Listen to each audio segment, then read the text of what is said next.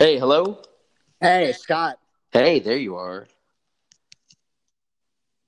Here to have on a pizza god. Scott Oh, Wiener is his pizza historian, columnist for Pizza Today. He hosts Scott's Pizza Tours in New York City. I don't even know how you have time to eat pizza, Scott. Not to mention you are also the Guinness World Record holder for most different type of pizza boxes with over 1,450, which is unbelievable, man. Congratulations. How does that feel? it feels electric. What got you into that, Scott? Like, have you always wanted to set a record for pizza box collections? I don't think that was ever it. I think it was when you're a kid and you look at the Guinness Book of World Records all the time, and all you can think about is like, wow, these are some interesting people, and they're like the only one who does that thing. I bet there's something in the back of every kid's mind that's like, oh, well, what could I be in that book for? And Did you you? know, Was that there was a it. point you reached where you set a record, or?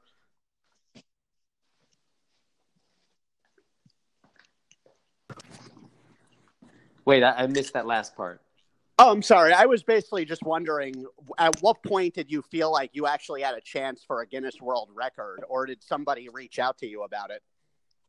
No, you know what? I was collecting pizza boxes just for fun, and I was working on a book all about pizza boxes and their artwork, and I just collected a bunch, and I figured, wait a second, maybe this is enough for a world record.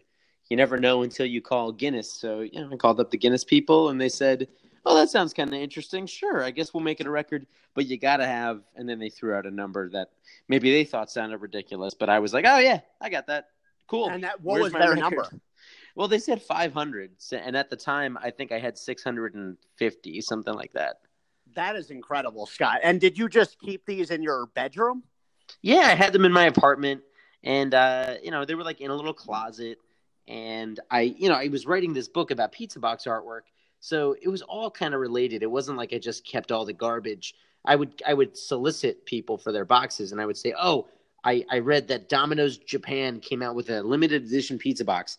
I should probably have that in my collection because the whole idea of the collection is things. These things are collectible, and they don't even know it." Wow, that's so amazing. And how many do you have officially now?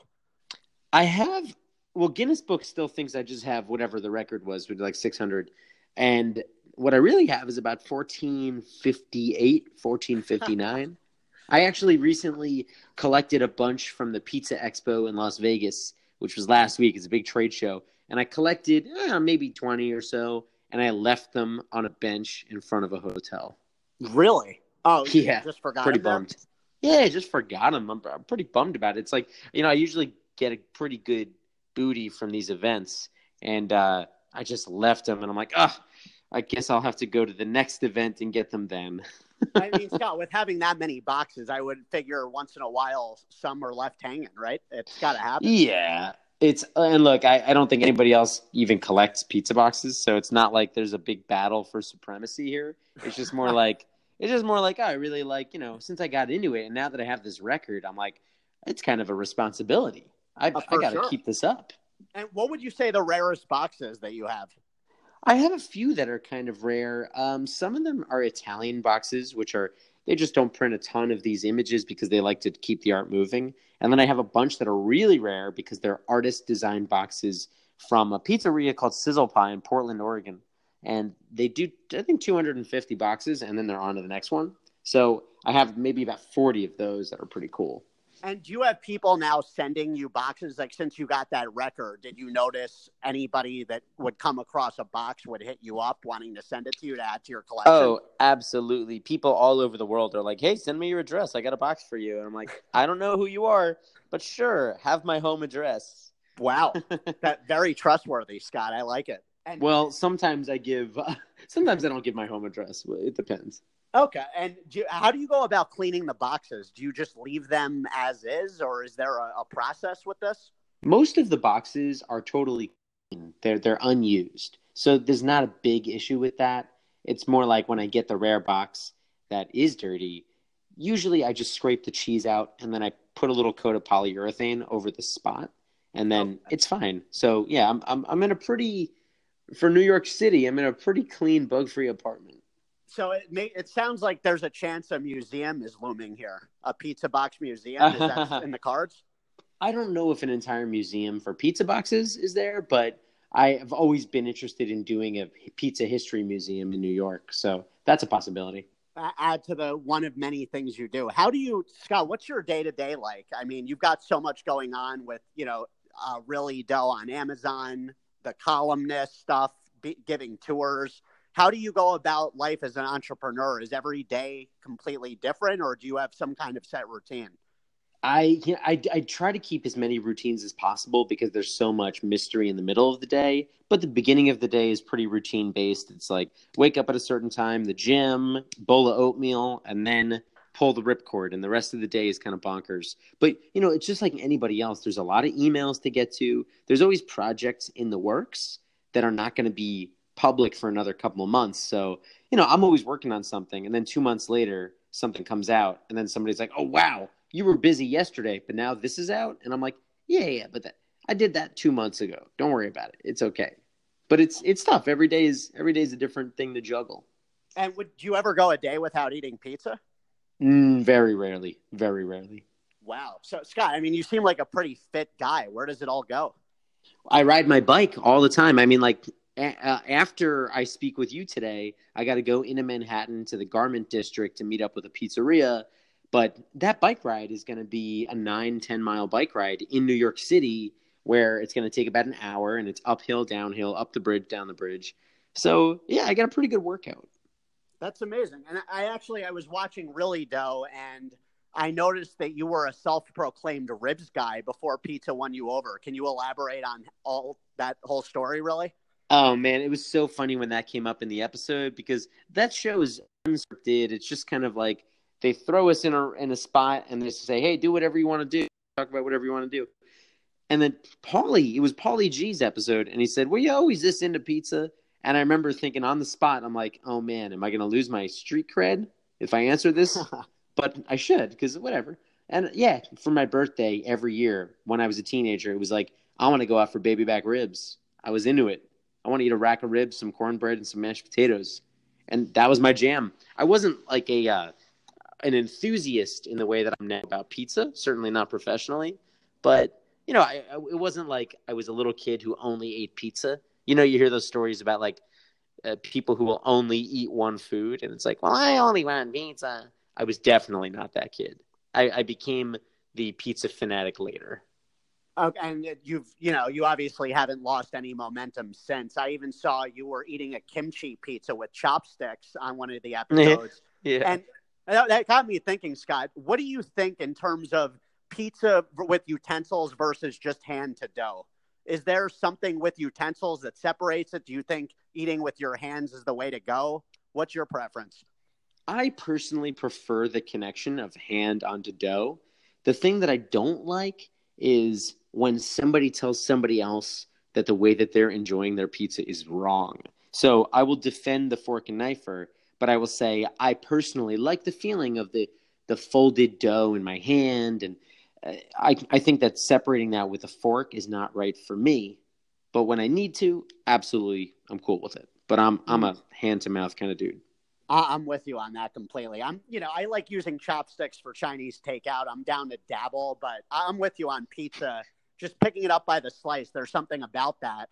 And I noticed, Scott, this was really cracking me up because I've burned my mouth on pizza a lot as a kid back in the day.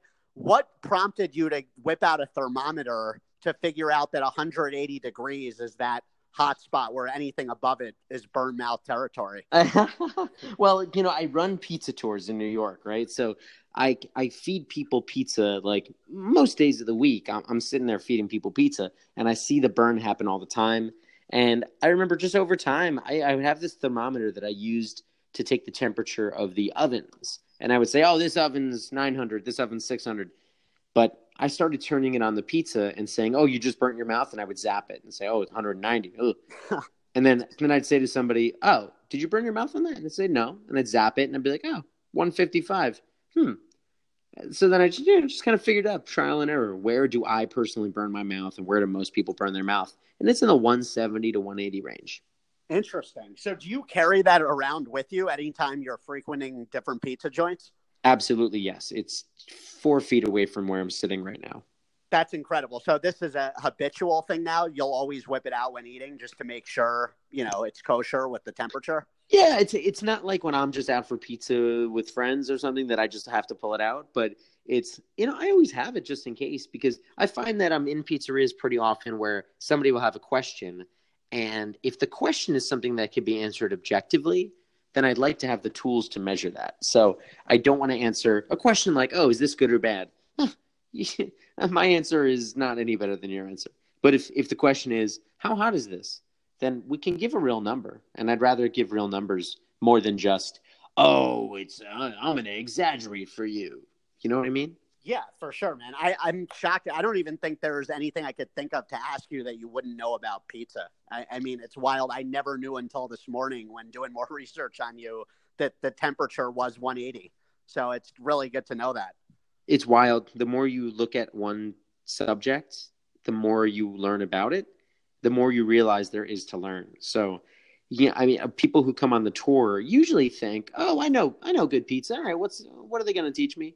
And then what they realize is that there is a huge world out there. So, whatever you are realizing that you didn't know, I'm still in that same area. I just Wow. I've uncovered a whole lot for myself, but now I just see how deep the cave is. Got you. So what would you say, Scott, like if it was up to your last meal on earth, it was a pizza, what would be your go-to pizza? What defines a pizza for you? That's a good question. I think if I had to pick a definitive pizza for my life, it's going to be one where the crust is flexible, so I can fold it and it's not going to break apart. So it can't be too thin, but it also can't be too thick because I want it to be able to move in my hand. It's going to be an 18 to 22 inch diameter pie, so the slice will be half of that. And for me, for that ultimate explanatory slice, it's got to be a balance of a bright fruity tomato without heavy seasoning and with cheese that's on the mild side. I don't like an overly cheesed pizza. I might even want the cheese on the dough first and the sauce on top of that. And it's got to be fragrant. When I lift it up to my face to take a bite, when you inhale slightly before you eat something, that moment is so important. And that moment could be great and it could be awful. I was in a restaurant yesterday and the table was right near the bathroom. The bathroom did not smell very good. We had to move because you can't do that. You gotta have the moment where you enjoy the breath without, some terrible smell. I'm never a good thing. I try to avoid eating anywhere near a bathroom. That couldn't have been great. Wow. And would you say, Scott, after being in the pizza world for so long, have you ever even thought about opening up your own pizza joint? I don't think I ever would. It's not in my interest right now. It's just not one of the things that I'm interested in doing because I don't really find joy in selling somebody a product as much as I do in delivering them information. And in a pizzeria, I would make you a pizza. You would maybe like it, maybe you wouldn't. And then I would feel like I need to explain to you the context so that you could understand where I'm coming from and then maybe enjoy it more or at least respect it. But the restaurants don't work that way. People write reviews online based on that day. So I don't think that that's just something I want to do. Maybe one day, but right now I really like educating people on this because I'm realizing that there's so many people out there who want to know more about the food they eat. And if you take a food like pizza, you can apply the same information and realize that it goes to every other thing that you eat and every other thing that you see and interact with. It's a way of teaching people respect. Man, I love how passionate you are about pizza. Like, I thought I loved pizza until I've been talking to you. This is a whole nother level. Well, one thing I got to tell you is, because people sometimes tell me that, and I always have to remind everybody, my passion for it should not decrease yours at all. My hope is that it increases it. You know what I mean? I'm just most people have to have a real job and have to have a thing that they do, and then loving some food is just a hobby. But for me, I've been fortunate enough that hobby has become the work that I do, and they're one and the same. There's no difference between work time and free time, really, because I so enjoy the thing that I do. So, it's, man, you are a real pizza lover. I've met nothing but real pizza lovers. I just like to be a student of it. I love it, man, and I really admire what you've done with Slice Out Hunger, Scott. Oh, thank you. Thank you so much. Yeah, man, I'm really all about fighting hunger myself in our business. And with your outreach, it's incredible that you've taken time out of your day to really be able to think like that. What have you been able to do to grow it so quickly? Well, it hasn't grown that quickly because I've been doing it for about 10 years, over 10 years now. And the idea in the beginning was just to use the relationships that I'd built with the pizzerias to let it do something positive for the community. So, pizzerias are friends with me. They'll give me 5 pies for free. Why don't I sell those for $1 a slice and we can raise a bunch of money? And so that just grew and grew and grew. And I think since I've been doing more work across the rest of the country, just more visibility with Really Dough and with writing for Pizza Today magazine, speaking at pizza conventions and all that, I think that it's given my network has grown so much. So now people are asking me, hey, I want to be involved. How can I be involved? I don't really have to track down people that much. What I do have to do is organize everything. Pizzerias are not the most organized restaurants, so you have to do a lot of organization. So it's been interesting, and I've had an amazing team helping me. I have a couple people who do a lot of the day-to-day work with me, and then I have a board that's been really good. And I'm actually always looking to expand our board and everything. So hey, if any of your listeners are interested in being part of a pizza-related nonprofit, send me an email.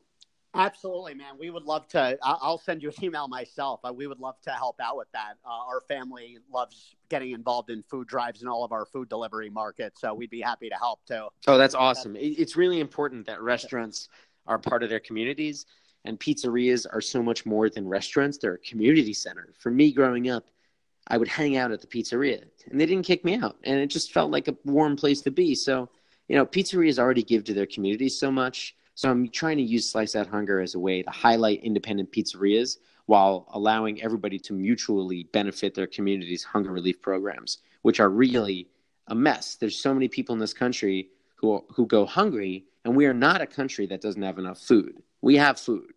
It's just not getting to the right places. It goes to waste. It's crazy. Yeah, it's unacceptable. And that's why we're trying to do what we can right now to raise money. But eventually, it's going to be a lot more than just raising money. We have to build an organization that can really do more and figure out how to change the way food moves.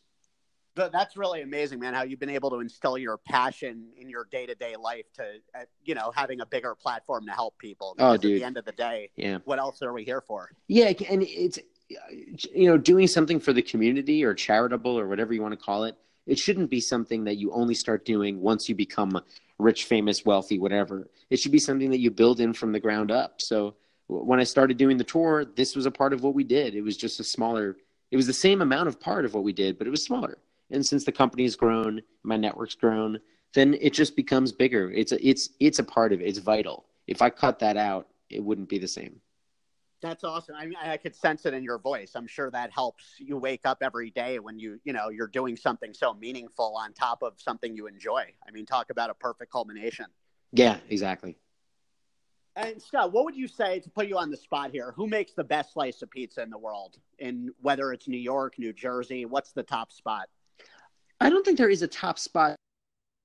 It's to say that there's one best pizza maker means that there's one style of pizza. And it means that there's one style of preference that people have. And some people like thin and thick, and some people like crunchy and dry. And so it all depends on what you're into. I think the best pizza is made by the people who made it for you when you were a teenager, because that's when you formed your opinions. So if you want to go to the best pizzeria in the world, get in a time machine, go back to wherever you used to go when you were 13, 14 years old.